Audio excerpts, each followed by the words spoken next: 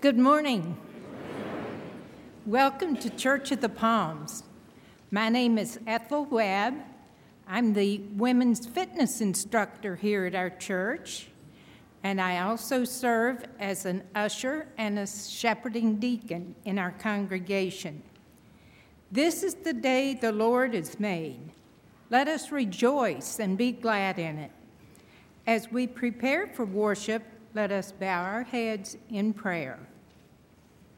Almighty God, we pray for your blessing on the church in this place. Here may the faithful find salvation and the careless be awakened. Here may the doubting find faith and the anxious be encouraged. Here may the tempted find help and the sorrowful comfort. Here may the weary find rest and the strong be renewed. Here may the aged find consolation and the young be inspired. Through Jesus Christ our Lord. Amen.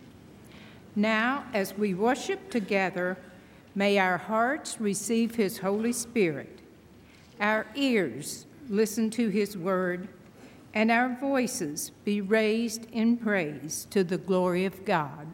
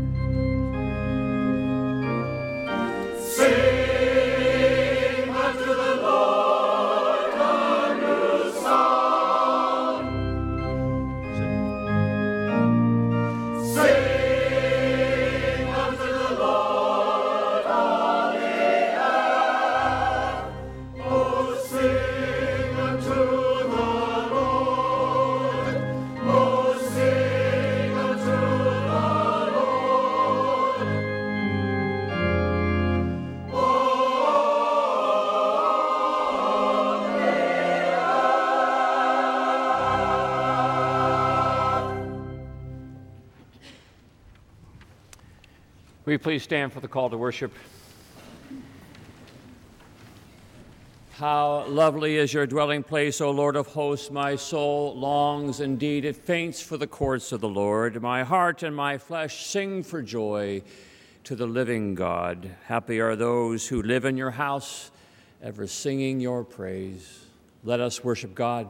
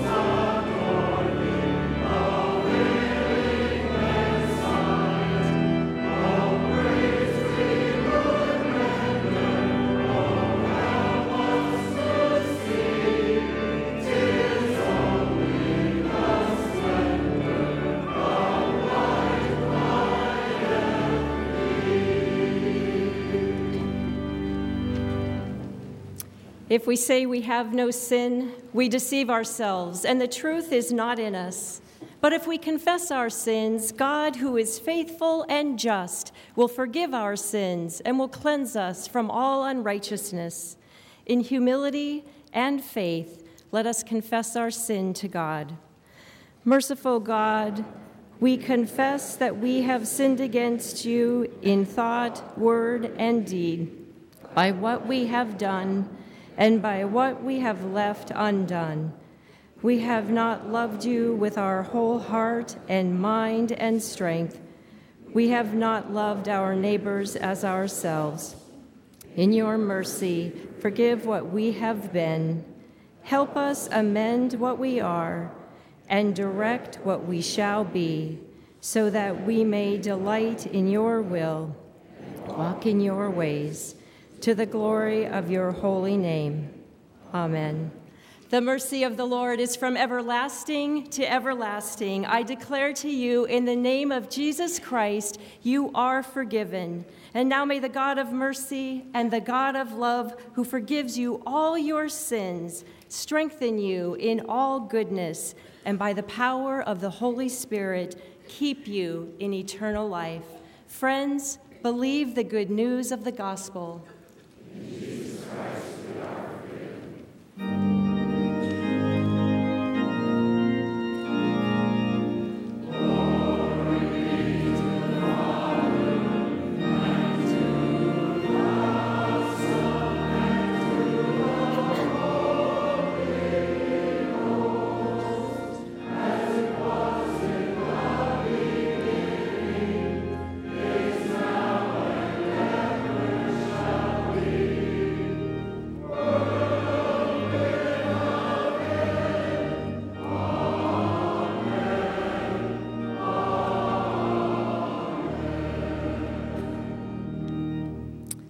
19 of our 8th graders have started confirmation, and they will be writing their own faith statements, and we model it after the Apostles' Creed. So let's say this loudly and boldly for our 8th grade students to hear.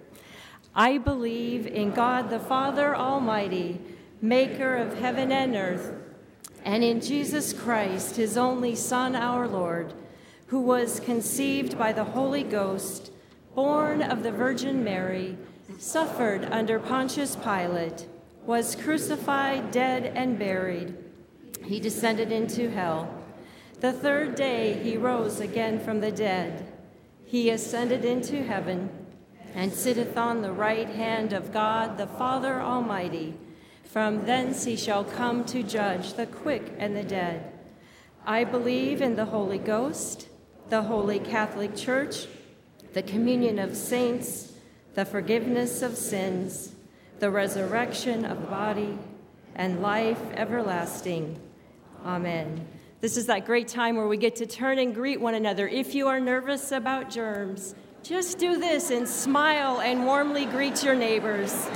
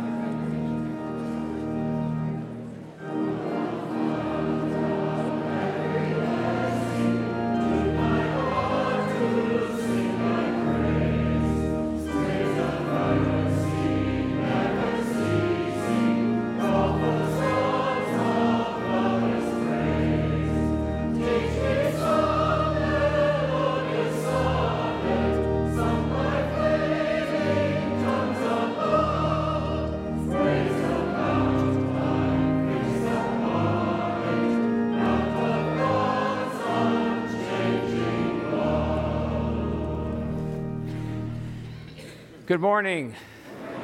Welcome to worship here at Church of the Palms. We are so delighted to have you with us under this roof that is almost complete. We are grateful for that. We've been weeks getting a new roof put onto our sanctuary, and we're grateful for your generosity that has helped that to happen. We actually got a new parking lot out there, but you just can't park on it. So, but we're teasing you. We aim to have you on that parking lot next week, maybe without lines. And you may recall my wondering about how Presbyterians will park without lines, but we invite you to, invite you to come and park there next week. Today is Boy Scout Sunday. You saw men in uniform perhaps when you walked in, and we are just so tickled to be able to support the Boy Scouts and their great work in our community and their great mentoring and modeling. And love to have all of you gentlemen who have served as Boy Scouts, would you stand up? Come on, don't be humble. Look at those Boy Scouts, huh?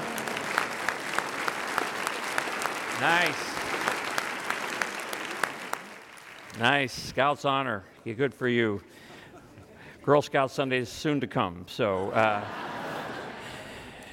we have a new members class today, and we would love for you, if you'd like to learn more about membership here at Church of the Palms, especially if you'd like to learn about affiliate membership. You may have a membership up north. You're down here for the winter, but you'd like to affiliate with us.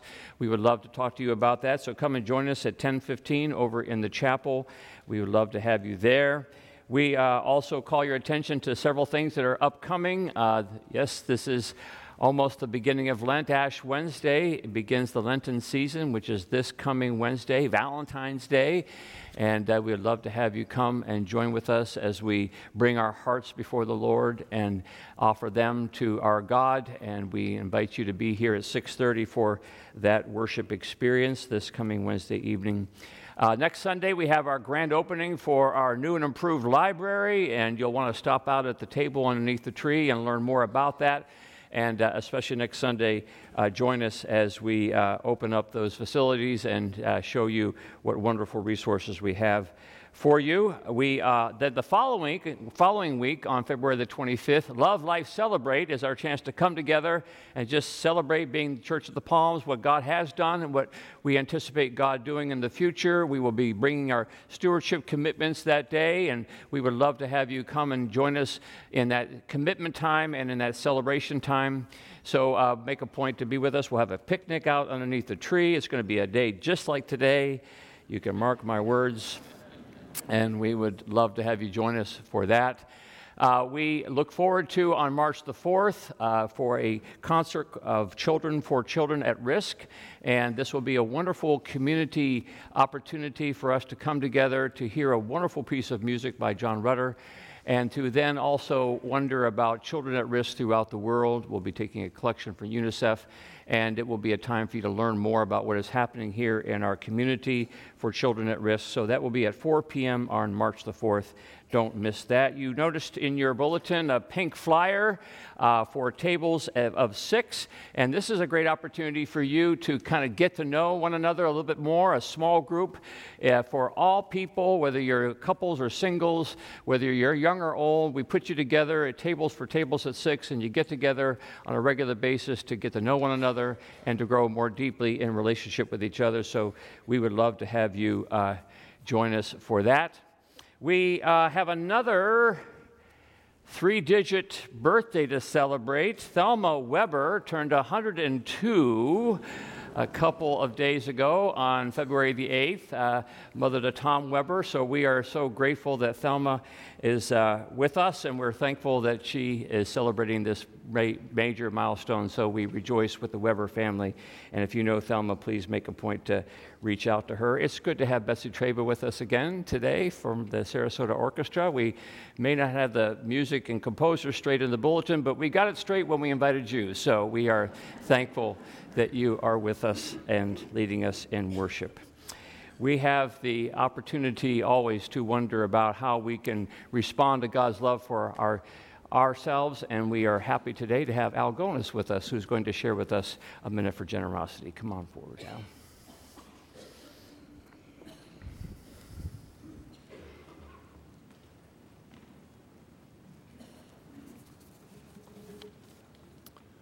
Good morning. As Pastor Steve said, I am Al Gonis. My wife Carol and I have been members of the church for the past 10 years, and we've served in various ministries along the way, and presently serving in the memorial service ministry. My comments at the annual meeting led Pastor Steve to invite me to share my testimony about why my cup runneth over. My Christian walk began 25 years ago. Prior to my salvation, I attended church regularly, served in the church, including being an elder, but I had no planned giving, and I gave sparingly. Following my salvation, I began reading the Bible, listening to Christian radio, and watching television ministries. My learning motivated me to increase my giving, and I began tithing on my net income. But it wasn't long before the Holy Spirit convicted me that God requires us to tithe on our first fruits. That's the gross amount, not the net. One of the scriptures that I cite is from the prophet Malachi, who said to the Israelites, "Would a man rob God?" God said that you have robbed him of tithes and offerings. In addition to God's command to tithe, another aspect of tithing is faith. Faith is a foundation, giving God's way and responding to his love. Hebrews chapter 11, the faith chapter, verse 6 says, "Without faith it is impossible to please God. You must believe that he is, and he rewards those who diligently seek him." If I trust in Jesus for my salvation, I can surely trust him to provide for me. Faith and giving go hand in hand. So Carol and I stepped out in faith and haven't looked back. God led us out of debt, which gave us freedom to give even more. Each month, Carol and I tithe to God first. The remaining amount determines our lifestyle. Managing the remaining 90% well has given us the opportunity to give offerings above the tithe. Time does not permit me to share stories of how God has worked in our lives so we in turn can bless others. Knowing and trusting God is a blessing in and of itself.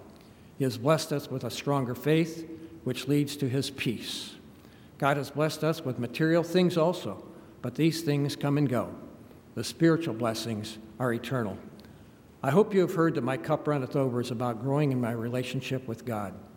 Growing in the fruit of the Spirit, the Apostle Paul writes about in Galatians chapter 5, is the abundant life Jesus spoke of in the Gospel of John chapter 10. Psalm 37:4 says, Delight thyself in the Lord, and he will fulfill the desires of your heart. But be prepared, because God will change the desires of your heart. Our church is a very giving congregation. It is a big reason why Carol and I worship here. My prayer is that we will give more than the proposed budget in order to restore the amounts reduced, especially the missions account. James, the half-brother of Jesus, wrote, Be doers of the word, not just hearers of the word. You cannot outgive our awesome God. He has given us himself, his Son, and the Holy Spirit. By his grace, I am standing here today. When I recite the 23rd Psalm, it is very personal and meaningful to me because my cup runneth over. Thank you.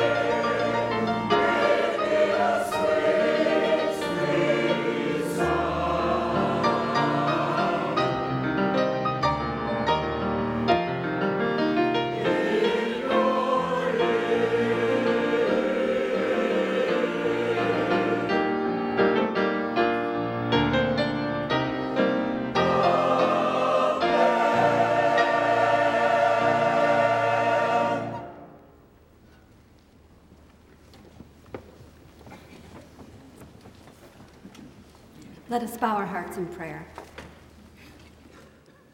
Holy Father, we lift up our hearts to you in worship and praise. We bless you, O Lord, you who forgives all our iniquity, who redeems our lives from the pit, who crowns us with steadfast love and mercy. We give you thanks for loving us just the way we are, and yet too much to leave us this way, and so you draw us ever closer to you, growing our faith in you through exercising us in the trials and temptations and difficulties in the school of life. Help us to remember while we are in the midst of these things to turn to you, to remember that you have seen us through before and you will do so again and again and again, because you have promised to be with us always, even to the end of the age.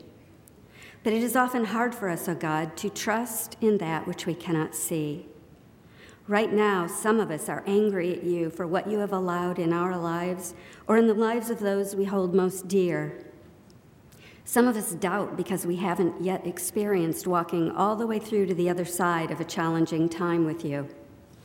So be patient with us, we pray, and help us to remember that you know us better than we know ourselves, that you've engraved our names on the palms of your hands, and that there is nothing that you want more than for your children to climb up on your knee and pour our hearts out to you in sincerity and truth.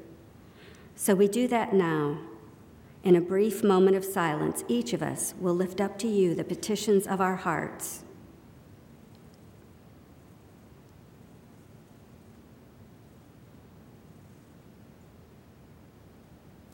Thank you that you have heard our petitions and that our hearts can be at peace, knowing that in answering them, you will act in the way that works out for our highest good.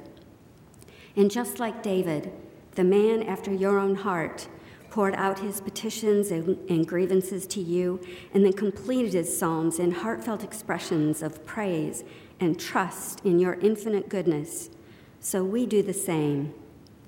Lord, we praise you and thank you for our many joys and blessings, for how you are at work in and through us, for all the ministries and missions where we have the honor of feeding and clothing your people, teaching your children, bringing counsel and comfort to those who are hurting, and telling everyone who will listen how much you love them and what you have already done for them in your Son, Jesus Christ. Thank you for all who volunteer and work in our First Impressions, music, family, care, kitchen, administration, and discipling ministries. Truly, our cup runneth over, O God, for which we give you thanks. And now hear as we pray together the prayer that Jesus taught us, saying, Our Father, who art in heaven, hallowed be thy name. Thy kingdom come, thy will be done, on earth as it is in heaven. Give us this day our daily bread, and forgive us our debts, as we forgive our debtors. And lead us not into temptation, but deliver us from evil. For thine is the kingdom, and the power, and the glory forever. Amen. And now, let us continue our worship with the presentation of our tithes and offerings.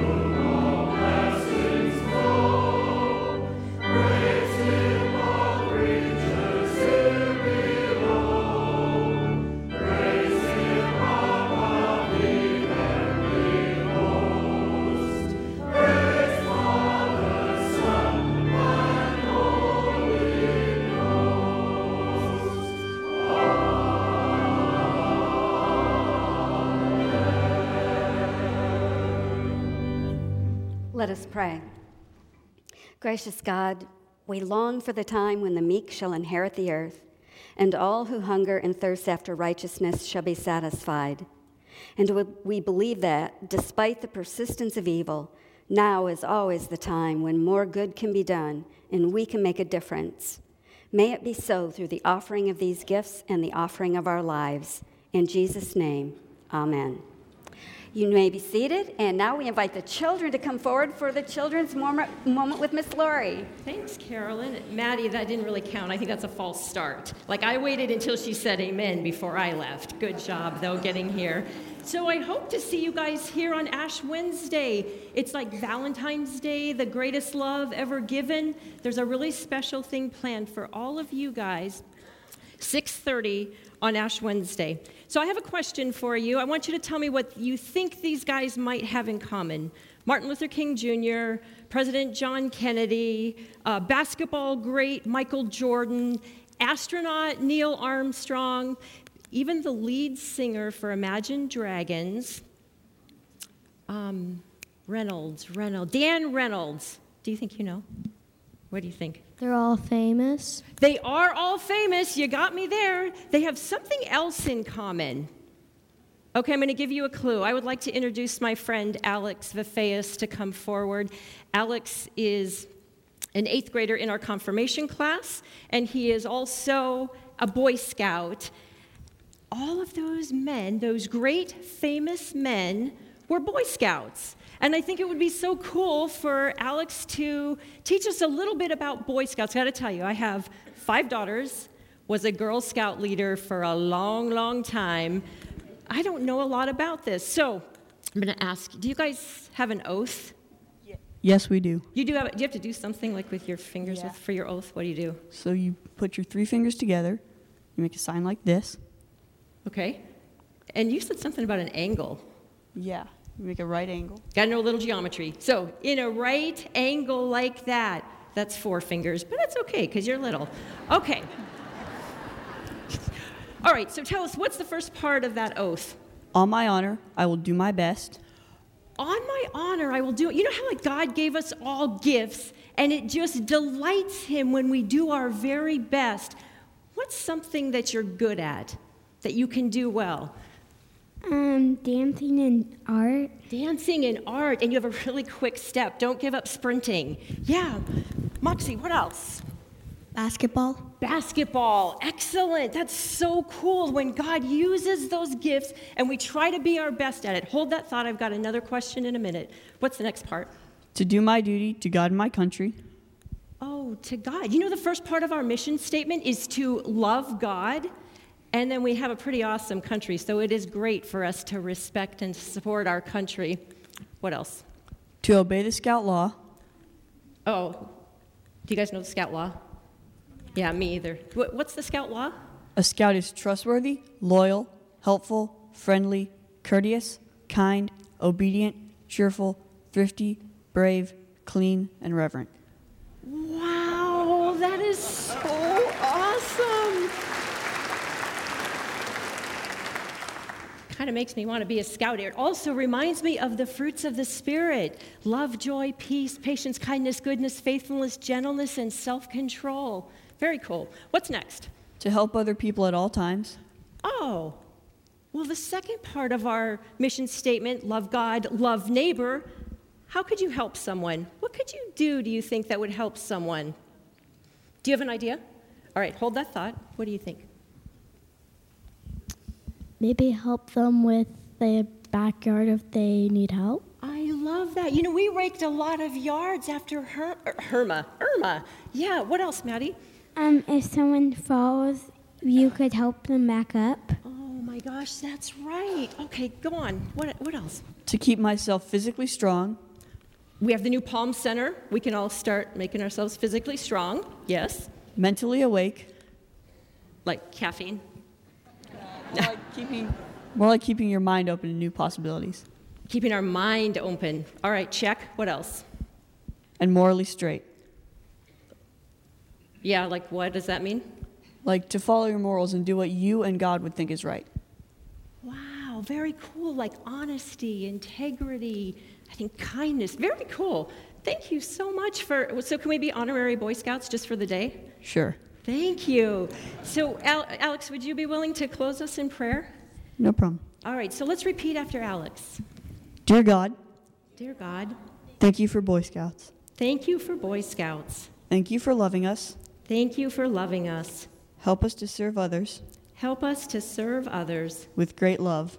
With great love. Amen. Amen. You're so awesome. Yes.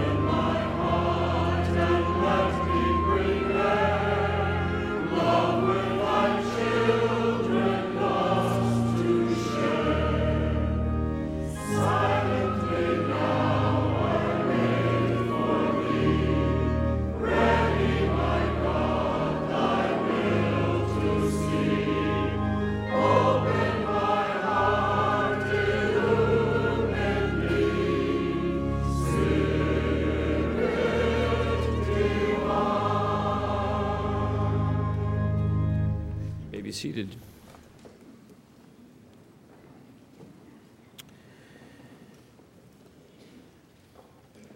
So we continue this morning in our series, My Cup Overflows, wondering about what the overflow life looks like and how we might put ourselves in better position to live out of abundance as opposed to out of scarcity, and realizing that our understanding of scarcity and abundance has little to do with how many things we have, but how much spirit there may be within us that would overflow into the world. So to that end, we're going to take a look at John chapter 9, beginning at the first verse. Hear the word of God. As Jesus walked along, he saw a man blind from birth, and his disciples asked him, "Rabbi, who sinned, this man or his parents, that he was born blind?" Jesus answered, "Neither this man nor his parents sinned that he was born blind, so that God's works might be revealed in him. We must work the works of him who sent me while it is day. Night is coming when no one can work. As long as I am in the world, I am the light of the world." And when he had said this, he spat on the ground and made mud with the saliva and spread the mud on the man's eyes, saying to him, "Go wash in the pool of Siloam," which means sent. And then he went and washed and came back able to see. The neighbors and those who had seen him before as a beggar began to ask, "Is this not the man who used to sit and beg?" And some were saying, "It is he." Others were saying, "No, but it's someone like him." He kept saying, "I am the man." But they kept asking him, "Then how were your eyes open?" And he answered, "The man called Jesus made mud, spread it on my eyes, said to me, 'Go to Siloam and wash.' Then I went and washed and received my sight." And they said to him, "Where is he?" He said, "I don't know." They brought to the Pharisees the man who had been formerly blind. Now it was a Sabbath day when Jesus made the mud and opened his eyes. And then the Pharisees also began to ask him how he had received his sight. And he said to them, "He put mud on my eyes, then I washed, and now I see." And some of the Pharisees said, "This man is not from God, for he does not observe the Sabbath." But others said, "How can a man who is a sinner perform such signs?" And they were divided. So they again said to the blind man, "What do you say about him? It was your eyes he opened." And he said, "He is a prophet." This is the word of the Lord. Let us pray.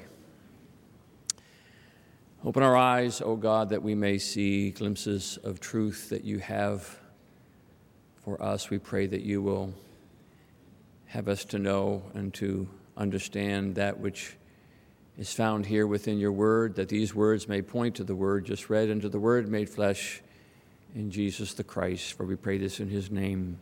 Amen.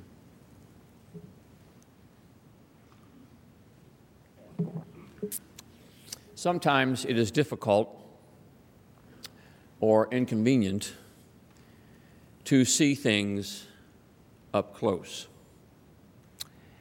Miroslav Volf, the Yale theologian and native of the old Yugoslavia, tells the story of adopting their son Nathaniel. They had been put in contact with a pregnant, unwed, soon-to-be mother who wanted to give up her baby for adoption, and arrangements were made, and about 3 months later came the phone call. The little boy had entered the world. The Volfs couldn't sleep all night in preparation for going to the hospital to bring home their adopted son. They stopped for a donut on the way, and in leaving the donut shop parking lot, the excited father turned the wrong way on a one-way street directly in front of a police officer. The lights of the officer's car began flashing, so the couple pulled over just minutes away from the hospital and receiving their newborn child. Eager to explain this to the officer and used to the Yugoslavian custom that when stopped by a police officer, you were obligated to get out of the car, the professor stepped out of the car only to hear the officer yell, "Get in the car!" "But you don't understand, officer. I just want to tell you, get back in the car," the officer yelled, which the professor did. "License and registration?" And from there, the air from the balloon of adoption steadily and finally escaped until they got handed a ticket and a stern warning from the officer, "Next time, pay attention." Professor Wolf does not blame the officer. After all, it was he who made the mistake. The officer was just doing his job and maybe, just maybe, got out of the bed on the wrong side. But the encounter was a jolting reminder that two human beings can be this close and yet be so far. The excitement of new life, the enforcement of the law. Sometimes it is difficult or inconvenient to see things up close. Now, medically speaking, we all know this to be the case. If you are above the age of 40, or you understand that the older you get, the more difficult it is to see things up close. It is the rare person over 50 who doesn't have to invest in a pair of readers, or sometimes called cheaters. The older you get, the more difficult it is to see things up close. There is a medical term for it. It's called presbyopia. I'm not kidding you. It's called presbyopia. You can Google it, preferably not right now. Presbyopia, presby, the Greek root for elder or old man, and opia, the Greek root for eyes, old man's eyes, presbyopia. The increasing inability to see things up close. It may be the only eye disorder that we can commonly bring, most of us, to this story this morning about the man born blind. It's a long story, and we only read the start of it. Jesus comes across a man born blind and chooses in the moment to heal this man of his blindness. And he does it in a rather unique way, mixing saliva with the dust of the earth, two basic elements of life, dust and water, and tells the man to then wash in the nearby public pool, and mysteriously and miraculously the man is able to see. But then something strange happens. The crowd and the religious leaders can't quite see what's happened. They can't quite see up close enough to understand what has taken place. They are trying as best as they can to explain this away, even to suggest not that something right has happened, but that maybe something wrong has happened, that the seeing man is an imposter, that Jesus has broken the laws of the Sabbath, anything that would keep them from seeing up close what has really taken place. A blind man can now see. And so the story ironically unfolds. A blind one ends up seeing, and the seeing ones end up going blind. It was just too difficult. It was just too inconvenient to see things up close. It may be John, the gospel writer's way of telling us that while Jesus most certainly exhibited the power to physically heal the physically blind, there may be as much concern that he had, and maybe the more common concern that he had, was the spiritually healing of the spiritually blind. Remember the story of good King David, who finally arrives at the pinnacle of Israelite society, the high king in his high palace. But being king gets you pretty far away from the people, and before you know it, you really don't see them as people anymore. And that's when the good king looks down and sees Bathsheba, but he's far enough away just to see a beautiful woman, but not another man's wife. And so they have their affair, and she conceives. And now the king is far enough away not to see Bathsheba's husband as a comrade, but to see him as a foil. And before we know it, Uriah is dead in a great cover-up. And the king still can't see what he's done. And then Nathan tells them the story about a rich man stealing a poor man's lamb. And now the king can see in that story who's right and who's wrong, but he still can't see himself. And Nathan says, "Look real close. You are the man. Sometimes it is difficult or inconvenient or painful to see things up close. Because isn't it true, we Presbyopians, or soon-to-be Presbyopians, that the real concern that Jesus might have with us is not how much we need these little cheaters, but how much we may need to deal with our own spiritual blindness, the increasing inability or the increasing indifference to see things up close. Because the truth is, it gets a whole lot easier and easier the further and further back we step and see the world in these rather large and incomplete categories. These kinds of people fit here, those kinds of people fit there. This issue is all about this issue is all about that. And the further and further we get away from it, the clearer and clearer it seems to become. And then 2 minutes of reading about it or hearing about it in the news is sufficient for some reason to help us to understand exactly all of what's going on. And it affords us the chance to pronounce these rather broad judgments about these rather broad groupings of people. And before I know it, the guy who turned the wrong way is just another dope who isn't paying attention. I can get this close and not see what I'm seeing. It makes me think of my first trip to Honduras years ago. 5 years before going, I could not have located Honduras on the map except to guess that it was probably somewhere in Central America. Honduras was just one of those struggling Latin American mismanaged countries that was really poor, and it isn't a shame they can't quite figure it all out, and maybe, just maybe, they're getting what they deserve. But then the Global Partners Committee in the church I last served caught a vision for Honduras, and they started traveling down there, trip after trip. They, not me. But then it came time for me, and I went down, and I got face to face, not with Honduras, but with Hondurans. And they turned out to be these human beings. Old folk, little children, rich, poor, good and bad. It was not a Hallmark moment. No, the closer you get, the more complicated it gets. But they were real. They were dust and water and spirit, and they had hurts and hopes, and they each had these stories that lasted longer than 2 minutes. Can you imagine that? And I don't know, maybe I've made a dozen trips down there, and yet I still can't get out of my mind this little 7-year-old Maria I met on my first trip who laughed just like my little 7-year-old laughed, and cried just like my little 7-year-old cried, and dreamed just like my little 7-year-old dreamed.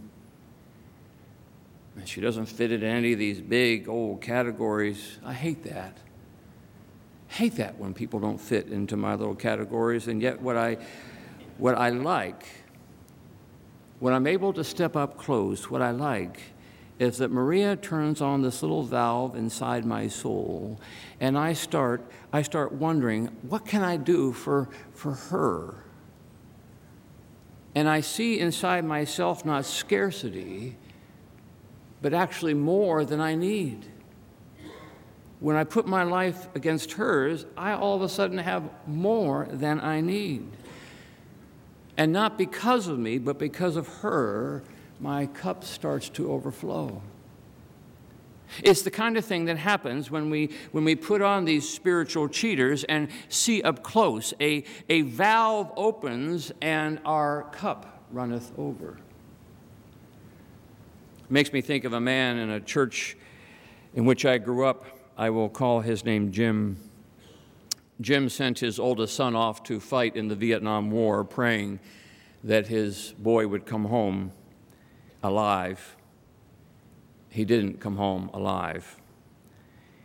Instead, they held a funeral with military honors, and Jim received from the honor guard the sacred folded flag. And then in 1975, in his effort to bring healing to the nation, President Gerald Ford instituted the first amnesty for those who had fled the country to avoid the draft. This incensed Jim. His boy went and died. Those boys ran away and lived. So Jim did the only thing he thought to do. He took the sacred flag that had draped his son's casket and put it in a box and sent it to the White House. If that's what you think of my son's sacrifice, well, then you can have back your flag. Such was the view from Detroit to Washington. Then a week later, Jim got a phone call from the White House. The president received your flag. He wishes to meet with you. Would you be willing to spare a few minutes for the president? Jim was enough of a patriot to believe that when the commander-in-chief calls you, you come.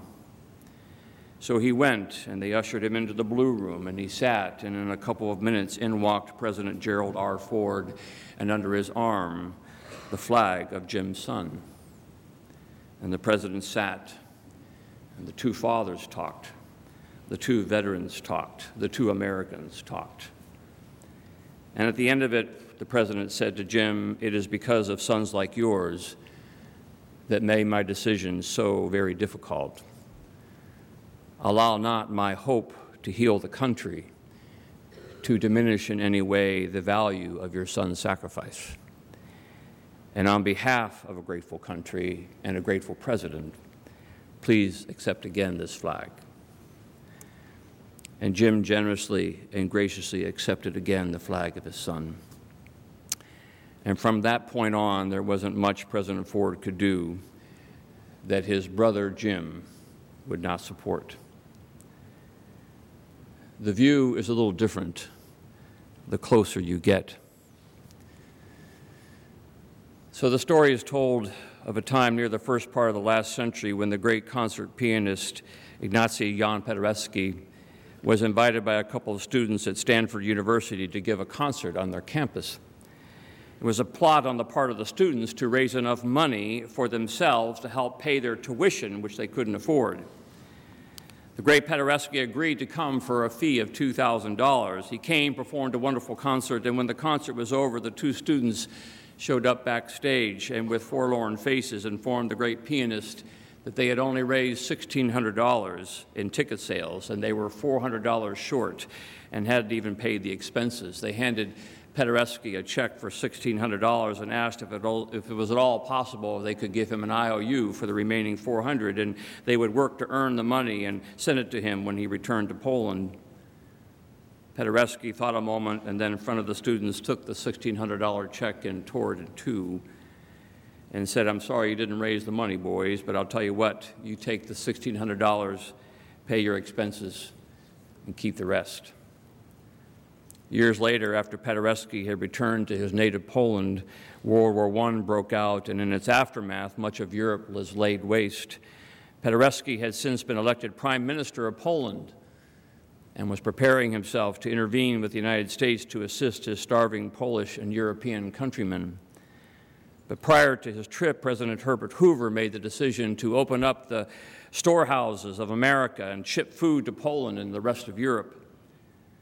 Paderewski made the trip to the U.S. to thank the president for his gracious act of humanitarian aid. And what can we ever do, he said, to repay you? Hoover waved aside the question and reminded the great pianist that he was one of the two Stanford students whose debt he had forgiven. So without my glasses, things get pretty fuzzy the closer I look. And every ounce in my body wants to get clarity by moving further and further back. But the further and further back I go, the less folks look like they're human.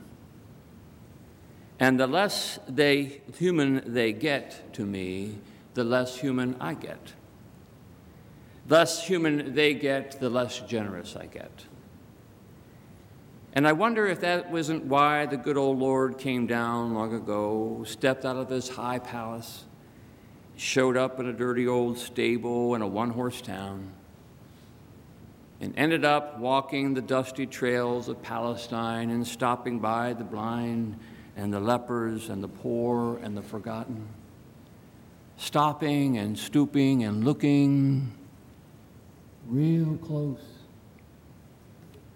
And then after looking real close, stretched out his arms real wide, nailed them to a beam in order to keep them that wide, and said, now that I've seen you, this is how much I love you. It's the kind of thing that happens the closer you look.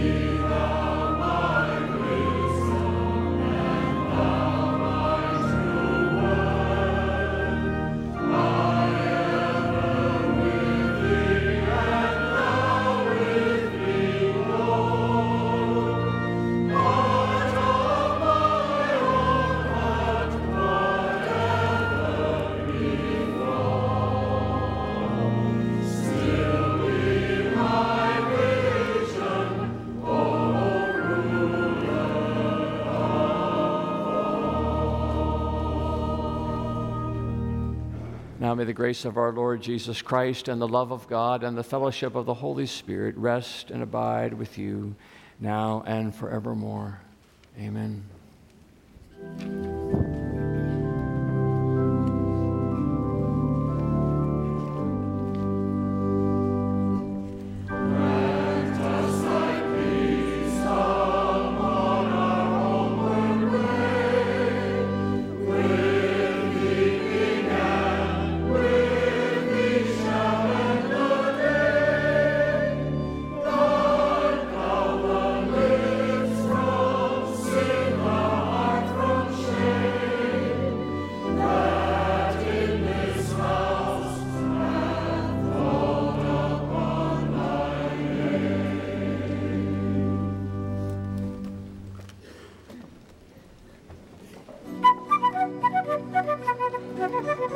Thank you.